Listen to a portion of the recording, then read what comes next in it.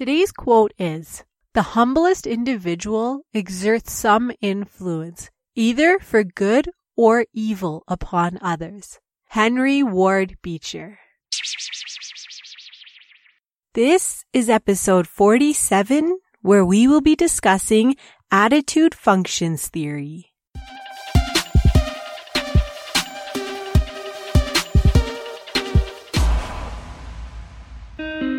Once you open your mind, there's no turning back. The path to building superior intelligence requires us to unlock the most fundamental secrets of the universe. You are on the verge of having the life most people can't even imagine. Welcome to the JS047 podcast. In this podcast, we decode life and hack success with the help of neuroscience, cognitive psychology, and cutting-edge research that you can apply to your daily life. Hey everyone, welcome back. I hope everyone has been enjoying their weekend, and summer is just around the corner, so hopefully everyone has a wonderful summer break. Today we are going to be talking a little bit more about influence. This is our last one in this series. We have been discussing some theories so far. So today's theory is the attitude functions. We'll go over what attitude is based in psychology. We'll go over 4 main functions of attitude and a couple of different ways that you can change your attitude. So these are pretty good things because, there's always things we want to change about ourselves or habits we have, attitudes that we have towards people or things. So hopefully you guys will be able to take away something from this episode to be able to implement into your lives. So let's get started. As with the other theories of persuasion that we've shed light on so far, functional theory takes a stand to understand different attitudes individuals have towards other people, objects, or issues pertaining to different circumstances. So just think, everybody has an attitude, whether positive or negative, towards everything. You have certain attitudes towards your boss, certain attitudes towards spiders. It could be anything. The functional approach helps a person to mediate between their own inner needs and the outside world, because sometimes there is a conflict between the two. But before we go any further, let's actually first understand what attitude is. In psychology, attitude is an expression of favor or disfavor towards a person, thing, place, etc. So now that we know what attitude is, let's get right into the 4 main functions of attitude. Daniel Katz is the one that studied these 4 main functions in the 1960s. He believed that attitudes serve different functions. So the 4 parts are the adjustment function, the ego defensive function, the value expressive, and the knowledge function. So let's go a little bit further into each one of them. So the first one, adjustment function. This suggests that people's main motivation is to increase rewards and minimize the costs. Of course, that's the first thing we learn about investing. Higher risk, higher rewards. Well, with this, we want to increase our rewards with our attitude, so we adjust our function, but we want to minimize the cost to ourselves. So people naturally adjust their behavior and attitude to get more rewards and less punishment. You want to get good grades instead of failing class, or promotion at work instead of a demotion. We always want to get higher and higher. So that's what the adjustment function is based on. The second one is the ego defensive function. This is when an individual protects their own ego from being hurt by their own behavior. It helps us protect our self-esteem and makes us justify actions that make us feel guilty. You could be on a diet, you're eating healthy, you eat a chocolate bar, you sneak that, but you don't tell your partner about it, and then you start to feel guilty because you were supposed to eat healthy, you weren't supposed to eat. Whenever people feel defeated and their egos get hurt, they defend it by brushing it off. The mechanism includes denial, believing it's not true. Then we repress when an individual directs one's own desires and impulses toward pleasurable instincts by excluding the desire from one's consciousness. You repress that feeling. So first you denied it, now you repress it. The next part is projection. This is when humans defend themselves against their own unpleasant impulses by denying their existence while attributing them to others. So now you did something wrong and you're trying to project it on somebody else so that you can defend yourself in your own ego. And the last part of this mechanism is rationalization. It's another defense mechanism where one justifies their mistakes in a rational or logical manner to make it more tolerable and feel not guilty. So going back to that diet example, we could justify this by, okay, I had a chocolate bar, but I've eaten really good all day. So my carb intake is still okay. And my sugar is still fine. Okay, you know what? It was fine. It didn't throw me off track in any which way.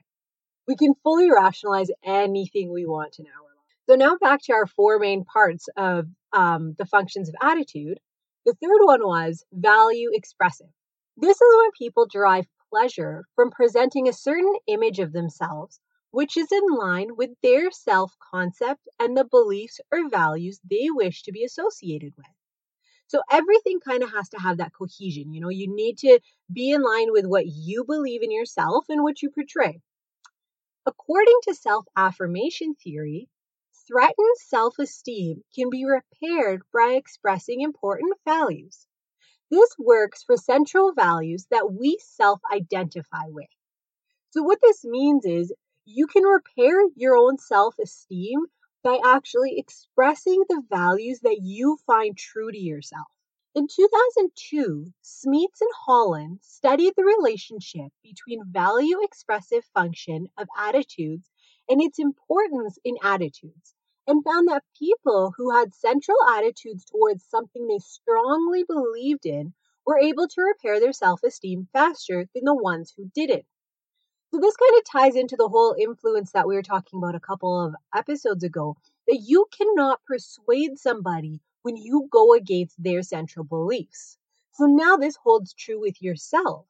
If your self-esteem is damaged or threatened or anything like that, you can repair that by actually expressing your central attitudes and your central beliefs and values about yourself by repairing your self-esteem. So all of this kind of goes hand in hand together. The fourth one is knowledge function.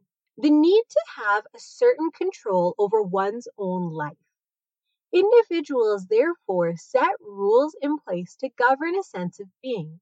People need to maintain an organized, meaningful, and stable view of the world. It provides a framework for our knowledge. We create certain attitudes to make our world sync together so it's easier to make sense. This is why you can't have that conflict between what you portray to the world and what you believe in yourself. Attitudes that are based on direct experiences are more strongly held and have the power to influence behavior more than attitudes formed indirectly. So, now on to the next part. This is how we can actually change our attitudes. So, one is that we have target characteristics. This refers to the person who receives and processes a message. It's believed that people with certain characteristics are harder to persuade than others. People with higher intelligence and higher self-esteem are less likely to be persuaded than their contrary group. So, people who are strong, intellectual, have higher self-esteem, they are harder to persuade than others. So you have to know these target characteristics. You have to have strong target characteristics within yourself because you don't want to be persuaded easily. You want to have core root beliefs that you truly value and hold true to yourself. The second one are source characteristics. Expertise, trustworthiness, and interpersonal attraction. If the perceived message is coming from either one of those places, people are more likely to respond to it positively. So your source characteristics are your expertise. If someone is trying to apply to your expertise, you're more likely to persuade to it positively. Trustworthiness. That was one of those characteristics that we talked about in our previous persuasion episodes. And trustworthiness is so important. So again, if someone's coming from a place of trust, you're more likely to respond to them positively. The third one is message characteristic. The nature of the message plays a huge role in persuasion. How motivated are people to change their attitude, and how much resistance they put on the argument presented? And the fourth one is cognitive routes. Are the people in question responsive to the change or not? Emotion is a huge factor, just as we previously discussed. If people aren't trusting you and they don't have strong emotions towards you, they might not be persuaded by you easily because they don't have that connection with you. So those are the 4 different attitudes to think about and how you can change someone's attitude. You have your target characteristics, which if someone has very strong characteristics, it's going to be a lot harder to persuade them. You have your source characteristics, which are your expertise, your trustworthiness, and your interpersonal attraction. If someone responds to these characteristics, they're more likely to respond to you positively. Your message characteristics. The nature of your message plays a huge role in persuasion. Cognitive routes is the 4th one. Are people in question responsive to your change or not? Because if people don't want to change, then you're not going to be able to persuade them. They need to have something that you can actually persuade them on. If they're concrete on their decision, you're not going to be able to influence them. So that's what we have for the attitude functions theory today. So we went over a little bit about what attitude is. It's an expression of favor or disfavor towards a person. And 4 main functions of attitude: our adjustment function, our ego defensive function, our value expressive, and our knowledge function. Hopefully you guys can take something away from this episode today and be able to apply this into your influence and persuasion techniques. Thanks so much for tuning in. I just want to give a shout out to one of our listeners, JCK588OLV. I found the topics and content of the podcast very interesting and informative. Keep them coming. I'll be listening. Thank you so much. We really appreciate it.